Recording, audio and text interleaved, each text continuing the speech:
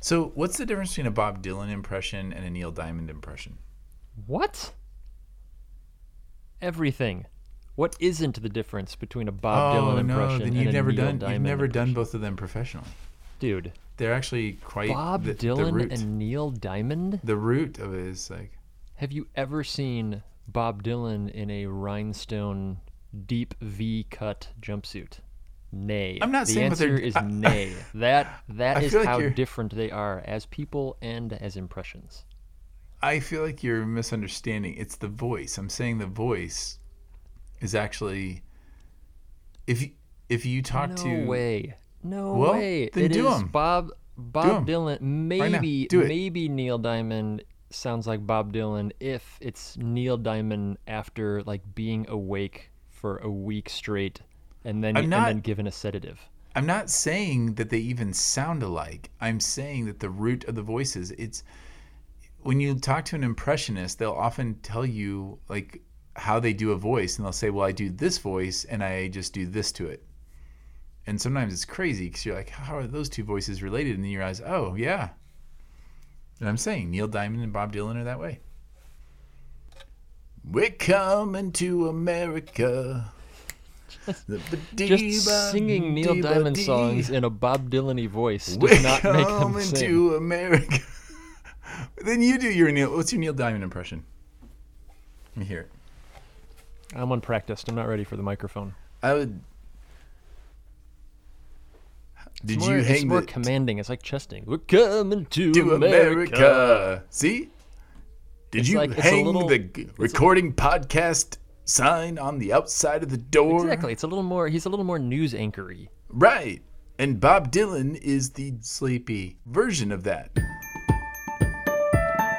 Welcome to the Faith Church Peshtigo podcast. You can connect with us online at faithpeshtigo.com. We're also on Facebook. Just search for Faith Church Peshtigo. Today's podcast features a conversation between Pastor Jay and Pastor Robbie talking about the sermon from October 4th, 2020. Hey, everybody. Welcome to the Faith Church podcast. I am your host, J. Neil Diamond Williams. Is that what people call you? That's what people call me, Robbie. That's- Because my voice sounds like Neil Diamond. I don't even. Does that sound like? I don't think I've ever Has heard Neil anyone Diamond talk. ever told you that you sound like Neil Diamond? Did you No. just say you don't think you've ever heard Neil Diamond talk? I don't know if I've ever heard him Actually speak. speak, right? Only sing. But I just imagine that he talks like this. That's what I Pretty imagine. close. It's pretty close. Hey, so do you remember? I gotta do a follow up from like a month ago or a couple months ago. Uh-huh. We were talking about rodents in our ceilings and whatnot. Yes, I recall. Okay, so we had an appearance, a very special appearance by said rodent in the wee hours of the morning a few days ago, and so I don't know if this is the same rodent. I assume that there was one rodent in there, and then it came out to say hi. Somehow got into our bathroom where our cat was prowling around, one of our cats. And so I woke up. That sounds It's like still a dark. cartoon waiting to happen. Well, it was. It turns out that evidently the mouse was going for a swim in the water bowl, which I only know because there's evidence that the mouse had been in or near the water bowl. Okay. If you catch my drift. Yeah. If you catch my drift. Catching. So what happened was that I just noticed the cat. I heard squeaking, and then I noticed the cat. The outline of the cat was kind of stalking back and forth in the bathroom. So I assumed the squeaking was coming from the wall. But it turns out, as soon as I saw our cat make a batting motion with its paw, and outline of something else went skittering across the floor, I thought, oh no, that's actually something. And it turns out it was a mouse. Came running out of our bathroom, and our cat cornered it, which was amazing. So you never know how indoor cats are going to respond to things like this, Okay. because their lives, they're pretty pampered. They're not Right, barn cats. right. And most of the people in our church know of outdoor cats, but the indoor ones, they're barely cats. Like they're living a pretty cushy life. a pretty cushy life. And so it was really good to see our one cat, Chief, go after and corner the mouse. Our other cat, the dopey one, Fuzz, got up, and we tried to prop him up. He was asleep on our bed, and I tried to prop him up and said, go help your sister. Go deal with this mouse. And he jumps. He doesn't jump up. He kind of gets up, stretches, yawns, looks over there, hops down off the bed, and walks past, looks at the mouse and his sister cornering the mouse, yawns, walks past, and goes and gets a drink of water. That's not helpful. It's not at all. He is the worthless cat. He's also the one that causes more damage, so I don't know what to do with him. He just had no interest. We kept putting him in the situation to try to corner and help with the mouse, and he showed little to no interest. No interest. Okay. But the other one achieved a Medal of Honor. I don't know what you give a feline heart. I don't know, but she cornered the mouse, and then my wife. So here's where it gets good. Cornered and captured, or just had it cornered? Cornered. Had it cornered. This is where it gets good. This is where you say, what is the point? If you've skipped past to this point, this is where the story gets good. My wife, I got her, so I did what any self-respecting husband would do. I ran out to the garage and got boots and gloves for my wife to put on to go get the mouse. It's very courageous of you. It was. I was a servant heart is what it was. I saw her going in there with bare feet and bare hands, and I thought, how can I help in this situation? I can get you boots and gloves so that you can get the mouse. Chivalry so I do. Is not dead. Chivalry is not dead. And she so appreciated it. I said, honey, here are some boots and gloves for you to put on. And so she did. And my wife, who was born in the city, raised in the city, had lived her entire life in the city until we moved here, she reaches and grabs that mouse and shoves it in a bag and seals the bag and goes out and disposes of the mouse. Bravo. I believe she's the one who deserves the award. Well, here's what we discovered. The males in our house are borderline worthless, and the females in our house are the courageous ones. Huh. Because Chief is a girl cat. Okay. And is the one who cornered the mouse. Yes. Okay. And Fuzz, the worthless one, is the boy cat, the brother. So he and I did not test out well in that time. Well, perhaps it was the ferocity of the opponent that was the issue. Maybe if it was a more docile, harmless creature, you would have felt more courageous in that moment. I don't even know what to do with that. I feel like, that's ridiculous. I think you should have gone the other way with it. Trying to spin it? No, you spin it the other way. Say, like, if I would have felt like it was more of a threat, then I would have stepped up. Oh, I'm not that good at spin. Sorry. I tried my best. Robbie, I'm trying to help you help me. And you're not. So that's what happened. So the mystery's solved. We actually had people look over at, and it looks like that was the critter. And now he's gone. Congratulations on solving that. So that's perhaps not your wheelhouse. You help people in other ways, Jay. Like Sunday. I thought that was a helpful message. That was such a good transition. Thank you for saving our people. You're welcome. That's everyone. So bad. I feel like we should. Oh, that's a good lead-in. Because that was not a strong intro. That's a perfect lead-in to what I was hoping you would talk about a little bit today. Yeah. So we were talking about this earlier. So this past weekend. What? It's like that was a perfect lead-in to how I want to talk about how sometimes you're really, really bad at communication, but that's okay. Right. Yeah, that was you encouraging me and building me up. So Jay, let's talk about other places you failed. Oh, like last Sunday. So it may shock you that if you teach regularly, like or preach regularly, you aren't always super excited about how things go. And that's just a big lesson that you learn as you gain experience that it's not really dependent on you. Yeah. But this past Sunday we met inside for the first time, 3 services, and I just without no excuses, I just ran out of gas in the third service. I almost said the first service. I ran out of gas. In your defense, we jumped from 1 service to 3 services over the course of a week. That's That's Right. a pretty big deal. And that's difficult. I don't know about you, but it takes a lot out of me. I mean, especially as an introvert, like that is a lot of extroverted energy to pour out over an extended period of time, and so that takes quite a bit out of me. So I can certainly empathize with running out of gas by the third service. Yeah, I mean, and I'm an extrovert, so I kind of got lulled into thinking I was fine. Like after the second service, I'm like, I'm fine. I'm in a rhythm. Let's go. And about 10 minutes, 5 to 10 minutes into the message, probably 5 minutes, felt like longer, my brain turned to mush, and just things couldn't connect, and I really struggled through it. But here's what's crazy. So I sat down and I shared this during third service. And if you weren't at third service, then you don't know that this happened, because we've destroyed all evidence of it. If you were watching it live on this online, or you were here with us in person, are the only ways that you saw me run out of gas. And I went back, I sat down and I thought, that was a train wreck.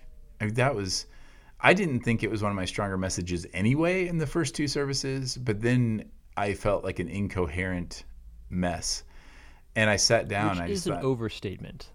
As an observer, I should add a footnote here that says Jay is speaking hyperbolically. Or no, actually not about how you're feeling about it. No, I felt that way. You're actually feeling that way, but it was not...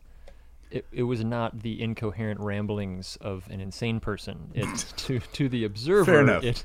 It felt quite coherent. But I like that you said fairly. You I started did to start say to fairly. say fairly. Felt like, It was. I mean, C minus. It felt, so you're saying it was an F? I don't think so. But so I sit down, and immediately the first thought that pops in my head is, that was a train wreck. What in the world were you just doing? And then this week we had you lead corporate prayer afterwards. yes. And the first thing that you said was, you were encouraging people to pray, and you asked, what is God saying to you right now? And it was such, like, just that moment. I wasn't thinking about that coming next. I just sat down, and the voice in my head was, that was a train wreck, likely useless. I sure hope nobody was watching that online. Nobody could possibly be helped by this. And you asked that question. I hear that question. What is God saying to you? And a voice came in my head saying, not that, not the things that you're hearing right now. And I felt the impression of God saying that it's not dependent on you. It is not on your eloquence or your articulation of any of these things. It was a stark reminder that he lets me participate in his work, and just this encouragement and this confidence. And what's interesting is I got as much feedback after that service, encouraging feedback, as I do, which I've come to expect. I've basically just come to expect that the way God works in this with me anyway, is the worse I feel about the message, the more positive feedback I get. Right. And the times I feel like I nailed it, I get nothing, or sometimes that's where I get the angry email.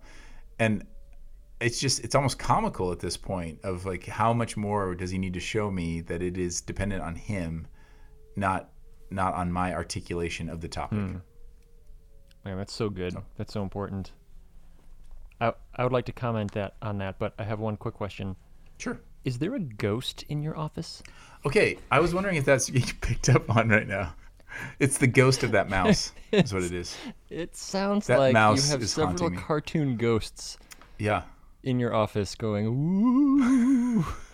What is happening in there? It's a windy day, and I live in my office is in the wind tunnel. I don't know. Okay. Do you have a window open that can be closed? No, that's just I what have it is? nothing. Okay. It is just, that's the noise of the wind I out just there. felt like so. we need to address that so that I also we need to can acknowledge it and move on. Right. I need to clarify that the mouse was alive when Lauren released it.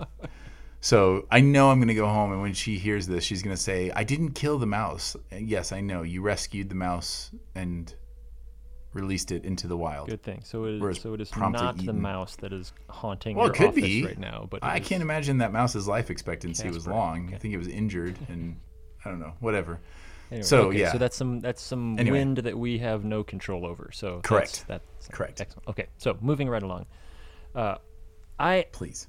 I was so encouraged, first of all, that the fact that you shared that you came up and just as part of the benediction were willing to confess that. I think that's so important to acknowledge that we can feel that we can have that sense of this was not enough. I did not do a good job. I mean, and you might not necessarily articulate it this way, but you can literally feel like, man, I just messed up God's plan.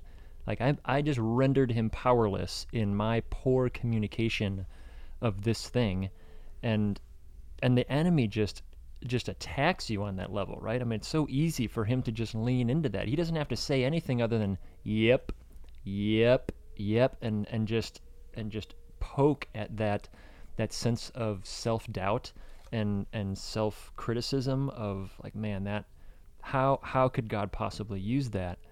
And then, as you said, like so often the Spirit responds by saying like this, and then you hear from people of like, this is how it spoke to me, this is how it spoke to me, and I have to wonder in those moments, like, is that really because I messed that up, or is that because in my hopefully by God's grace, sensitivity to the Spirit, I feel prompted to say something, but because it's not in my notes and because it doesn't fit in that perfect flow that I created in this sermon, which I say very tongue-in-cheek, Right. it feels like, oh, I did a bad job communicating this, when actually it's the Spirit saying, you were actually about to do a bad job communicating this, so let me help you out and say what really needs to be said in this moment, because more often than not, those are the things that are most impactful to the hearer. Yeah, I think you're hitting the nail on the head. And so this is why it's important. So this isn't just about preaching. I mean, this is Certainly about, I've heard so many times from people, this is why we decided, hey, let's talk about this in the podcast. I've heard so many times from people who say, I had an opportunity to share the gospel or to encourage somebody or to disciple somebody, and I just feel like I blew it. I feel like I messed it up. I said all the wrong things. I stumbled over. I think I did it wrong.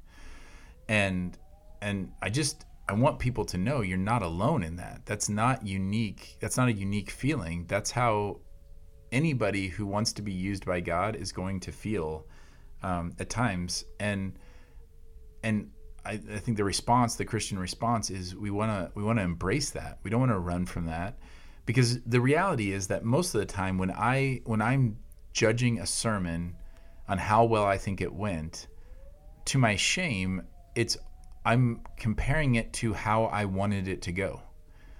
Like, did I communicate it the way I wanted to communicate it, the way that I thought about it earlier, the way I wrote about it earlier? And that's the measuring stick, which when you think about it is pretty silly measuring stick. Yeah. Like, that's Yeah. not at all what actually has value.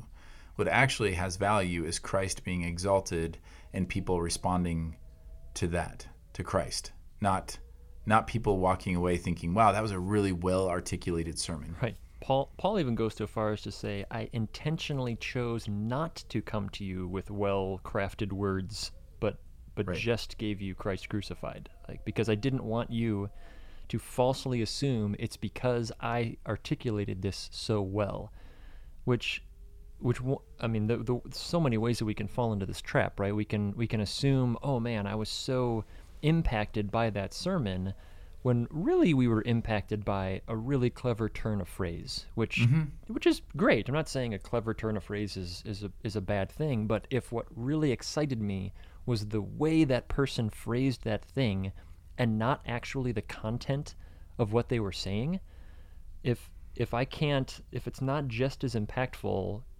one person said to me, like, that before they ever lead a song and a worship song, they just read the lyrics, no music, nothing. And if they aren't moved by the lyrics alone, they're not going to lead that song, because otherwise all it means is it was a clever melody that's stirring you in that. It's the, it's the drum build, the swell that stirs you, and it's not actually the truth of what's being proclaimed that is stirring you, and so that's not a win. So is this a place where I can push back on that? Do it. So I think that just goes, though, to our evangelical church's fascination with words. I think it's theology and songs. Obviously, we think that's incredibly important, but I don't want to discredit the intangibles. So, like, passion matters. Like Paul talks about that. Like, you saw my passion. Like, how convinced I am of this. There is something to be said for those, like, so music, swelling and doing all that is all done to glorify God. Like, we don't want false emotions, but I don't think that they're always just completely mutually exclusive. Does that make sense? I would never argue that they are mutually exclusive. Right. And not only that, I would also argue, you're not pushing back, you're stepping into nuance now. So this person's argument is, if it's only the music that is stirring you, that's not good corporate worship, because you're not actually really participating in that way. That was their argument, that it's supposed to be connecting me to a reality. Now, the reason we don't say, therefore, all a cappella, sung in monotone, with no rhythm, like, the reason we don't go that far is because music itself is a gift from God. There is something extraordinary about the fact that you can listen to a piece of music that doesn't have a single word in it, and it can make me cry. That's something that God has placed in us, and is something extraordinary that we tap into. That's why we do those swells and we do those things. Their argument was simply that doesn't trump. We don't say, hey, the lyrics of this thing are vapid and Christless, but man, that bridge just really pumps me up. Like, if that's the case, then we can be playing Coldplay or Metallica, or just what's your favorite music that stirs you up. We can bring in the it's not Coldplay. No, I know. Neither of those are your. But the point just being, like, dude, like, their music stirs emotion in you as well. So there has to be something. What is it that makes it congregational worship? And so, I agree. It can't be one at the exclusion of the other. But it's also understanding, like, what is it that's moving me in this moment, and coming back to, we don't say it's wrong to carefully choose your words. You and I both pour a lot of time and effort into making sure that we're communicating well and accurately. But at the end of the day, if it's my clever way of saying it that moves you, and not the actual truth of who Christ is and what he's done, that's a net loss. That is not a win. It is, which again points back to why it often feels like those moments when we're most, like, stumbling over our words, that somebody feels most impacted by that. Which, and we've joked about, like, when there are some of those sermons that we come up, that we finish up, and someone comes up to us and says, man, that just really moved me. And my knee-jerk response, what I want to say is, no, it didn't. That was terrible. Like, you are wrong. If you were impacted by that, you're doing something wrong, because that was awful. But over time, you and I have both learned that's how the Spirit does some of his best work. And, like, I don't get any of the glory for that. He gets 100% of the glory for that, and that's fantastic. Well, and that's why it's so important to understand, yes, it's important that we are able to articulate the gospel. And we talk about gospel fluency, and the words that we say matter. But if you are paralyzed in talking to someone, sharing the gospel with someone, for example, if you're paralyzed by a fear that you're not going to articulate it properly, or that it is your articulation, if you feel the weight that it is your articulation or answers to a particular argument that are going to convince someone, then you're just way off base. I'll never do it. You'll never share the gospel, because that's a terrifying thing to put on your shoulders. So, when Paul says that passage that you alluded to, Robbie, is it's 1 Corinthians 2, and the beginning of 1 Corinthians 2. And Paul says, I'm just going to read it. He says, "And I, when I came to you, brothers, did not come proclaiming to you the testimony of God with lofty speech or wisdom. For I decided to know nothing among you except Jesus Christ and him crucified. And I was with you in weakness and in fear and much trembling. And my speech and my message were not in plausible words of wisdom, but in demonstration of the Spirit and of power, so that your faith might not rest in the wisdom of men, but in the power of God." I mean, I would encourage people just to let that ring and read that later and just consider that. But That's obviously an Paul's well-communicated message about not having to communicate right, well. right. But here's why, yeah, and exactly, and obviously we know Paul says a lot more than just Jesus Christ and him crucified. Certainly. But his point here is that his goal was not to impress them or to convince them intellectually or to win a debate. You know, Right. I remember being invited over to a friend's house, Mormons, neighbors of ours. They invited us over basically for practice. It was batting practice for new missionaries that had moved into the area. For And they you or said, for them? For them. Like, so they said, "Would you come over? We have new missionaries in the area, and we just want them to talk to you." And I said, "Well, that would be fun." And so they were like 18 or 19 years old, and were terrified because they heard that this Baptist preacher was coming over. And so for them, that meant like, oh gosh, here we go. And I just listened, and I think I asked a few questions. I read a little bit of scripture. I gently just, but we just had a good conversation. I gently pushed back a little bit, but I was, if you know me at all, you know that I like to argue and I like to debate. And, but in this moment, I was definitely what I would consider gentle. And they'd asked me later, this family that we're friends with, they said, "Man, I'm a little surprised that you didn't," I think they were surprised and we were surprised that you were basically so gentle with them. And I just said, well, like, look, I mean, you know what I believe, and I shared the gospel again there, but I said, I don't gain anything by winning a debate with a scared 19-year-old kid.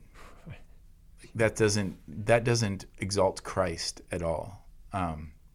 What exalts Christ is to love them and to point them to the Jesus of the Bible, and to hopefully ask them questions that would make them consider him. But I don't gain anything for the kingdom by just intellectually bullying a 19-year-old kid. And I felt like God was really gracious to me in that time to like just bring that lesson home, to realize that's not our goal. And so that's what Paul's saying. Like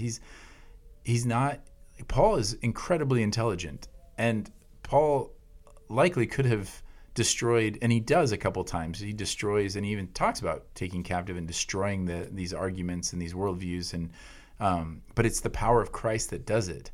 And you look at why is that so important? And it's because he doesn't want their faith to be based on his intellect or his charisma. It's got to be based on Christ. And so hopefully that's an encouragement, even as you're sharing the gospel, that if you come to people with humility and actually in your weakness, that's far more compelling than when you come at people with prepackaged answers and trying to refute their arguments and trying to defeat them in arguments. That's rarely effective. There are very few people who have been able to do that in a winsome way. Ravi Zacharias, the late Ravi Zacharias, is one of them, that you could watch him obliterate someone with an intellectual argument, but do it with the demeanor of a grandfather who just loves their child, the grandson. Right. It was a gift, an extraordinary It was. gift. It's a very extraordinary gift. But still there, the overriding theme, the thing that was so winsome, was his compassion and his kindness and his respect for people.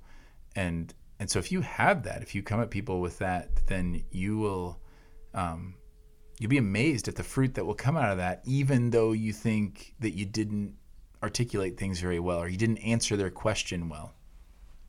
So I don't know if this is helpful or not, but what about, so you alluded to it.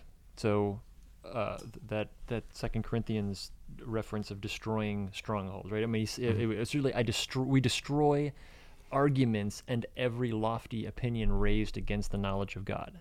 Mm-hmm. So how do you respond to the person who hears that and says, "No, you're being soft," and I'm gonna throw out my proof text that says we're supposed to destroy arguments and every opinion that's against the knowledge of God.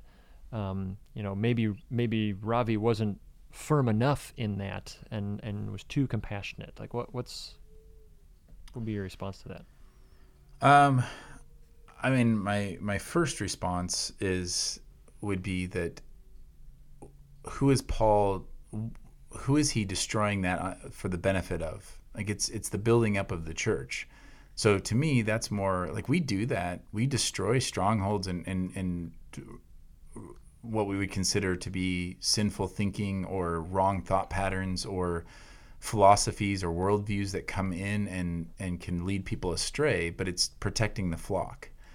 Like we don't, it's benefiting them. And so I don't think what Paul is getting at there, and you can certainly push back against this if you want to. I don't think what Paul's getting at there is that we go out and we destroy the people who hold those worldviews and we destroy them along with it. I think he's saying like these worldviews are coming into the church, and so we're preaching and building up and equipping the church, and in doing that we are going to destroy the idols and the philosophies and the worldviews and the strongholds that would come and would seek to deceive and lead astray the sheep.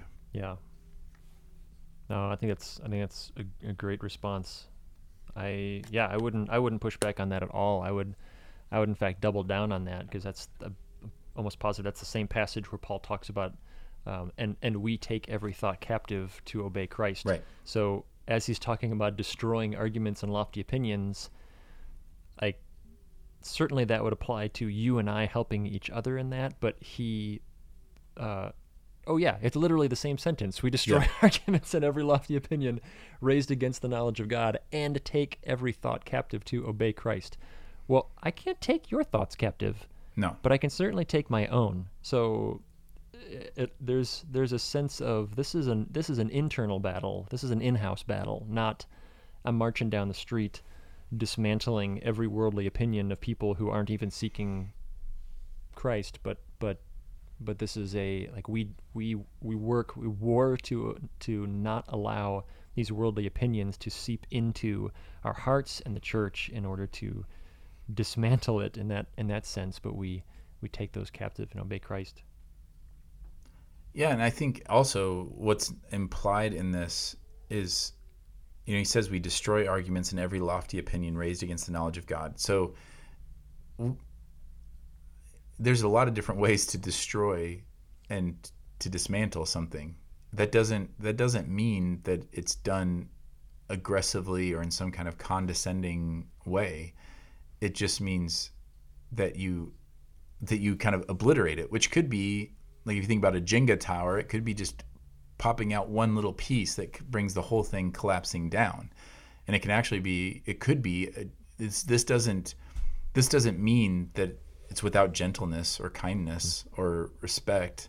I found if it's helpful at all, I found with people, often when I'm talking with people who are not Christ followers, everybody has a worldview. Like everybody has some system of thought that they have kind of come to a conclusion that this is how the world works. Certainly. There's always some place where they seek comfort. There's always something that they are putting their hope in. There's always something that they desire and that they're pursuing. And there's always something that they're afraid of or trying to protect themselves from or running away from. And I've actually found that just getting people to talk about those and asking them those questions and then to just listen to them and then sometimes to just ask really, really soft questions that I don't even need. My goal in those moments is not to get them to realize in that moment, oh man, I've been so wrong. Sometimes that's happened, But more often it's more just asking questions of like, so how, basically the version of how is that working? How's that working for you? Right. What, like how, Right. where have you seen fruit in that? If it was Have you going to not? work, it would probably be working by now. Right. And I just ask that like as I'm on their side, because I am on their side. Because when I'm sharing with somebody, I want them to find hope. I want them to have meaning. I want them to be relieved of their fears, and I want to see their desires, like their true desires, fulfilled. I want that for them. So I'm asking these questions as their ally in that conversation. And more often than not, when you do that, people are really honest about how that is working out. And sometimes, often it's not really well. And then the door is open, as Peter says, to give an answer for the hope that is in you. And I think that's to be able to say like, well, this is why I'm not afraid during this election, or why I'm not afraid of the pandemic, but yet why I function in this way, like why I advocate wearing masks, because the world can only see, well, if you're wearing that, then you must be afraid. And you say, well, no, I cannot be controlled by this thing. I can be motivated by Christ, who compels me to think in this way and to function in this way. So, sorry, that was kind of long-winded of saying like we have to be careful too of what does it even mean to destroy? Because by just asking someone gently from their side as an ally, like is that working for you? Like have you found hope in that thing?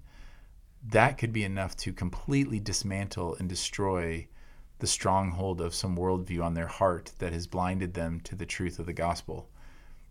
You just don't know. Man, what I love so much about that is in asking that, you're allowing the Holy Spirit to do the work in them rather than me trying to force that work upon them by my argumentation. If we can, assuming we can trust the Word of God, then literally the sentence leading up to that verse answers the question, right? It says, for though we walk in the flesh, we are not waging war according to the flesh.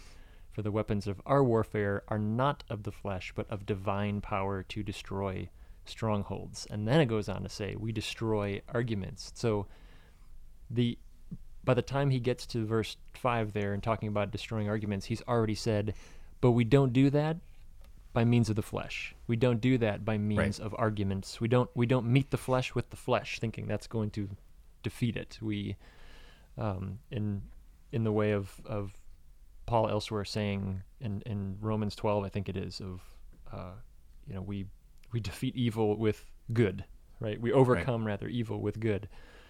We don't overcome the flesh with the flesh. We overcome the flesh with the Spirit, which changes our approach. Which, circling back around, in our proclamation of the gospel, either in our personal lives with people that we're in relationship with, or on a Sunday morning from the pulpit, it is not by the flesh.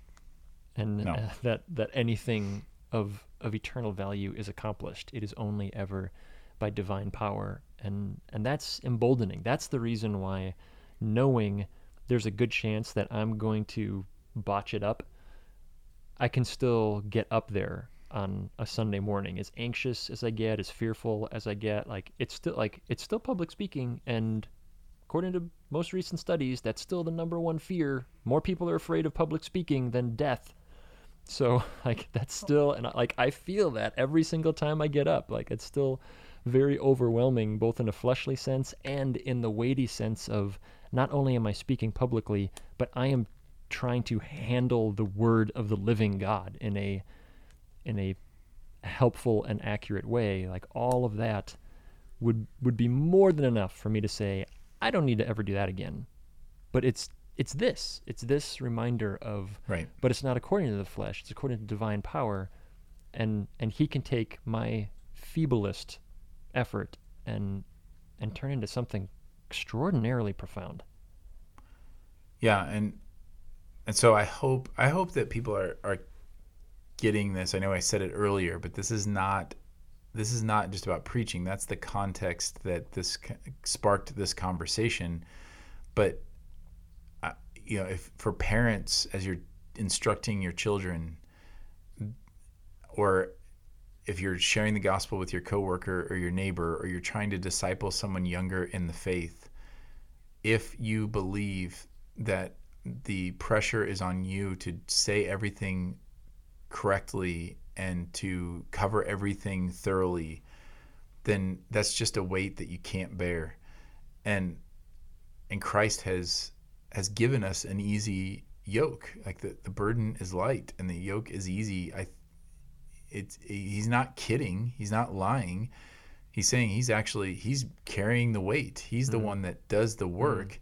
And just in our love and joy, we get to be like little children who don't have to articulate everything perfectly. Now, of course, we want to, because we want to be helpful, but it's not, God has done so much over the years, not just in preaching. Like he's done so much through bad sermons in my life, both the ones that I've preached and ones that I've listened to.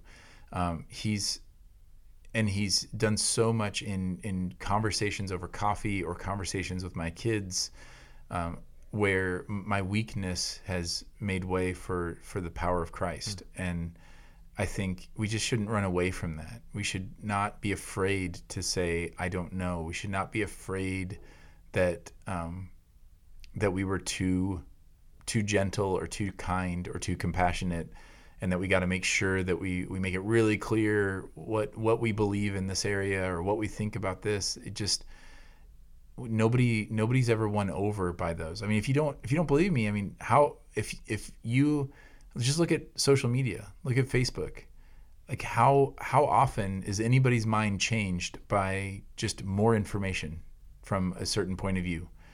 I mean, we're so good at posting articles that we think, oh, and this says it in the perfect way. Oh, this thing, like if you just read this, then you'd be convinced. Has that ever worked? Ever? It's never. Like it does not matter how articulate the person is. If the person already agreed with you, they think it's amazing. They probably didn't even read it, but they think it's amazing. And the person who doesn't agree with you already thinks it's the dumbest thing they've ever seen, even if they didn't read it. Yep. And the same thing goes for our arguments or anything that you share with somebody. If the Spirit is opening eyes and hearts, then speaking in the Spirit will be received, and incredible things will happen. But in the flesh, we can do nothing. So there you go. I hope that's encouraging. I feel like that turned discouraging. I meant for it to go encouraging, and then I was like, you mean ending with you can do nothing? Yeah, and with the whole like Facebook illustration. No, I think that's helpful. I think it's very practical. And the good news is, even if that was a really terrible illustration, the Holy Spirit is bigger than that, and it is so not good. The flesh. I walked right into that. But divine power, Jay. Seriously, I was not even thinking that. I just walked right into that.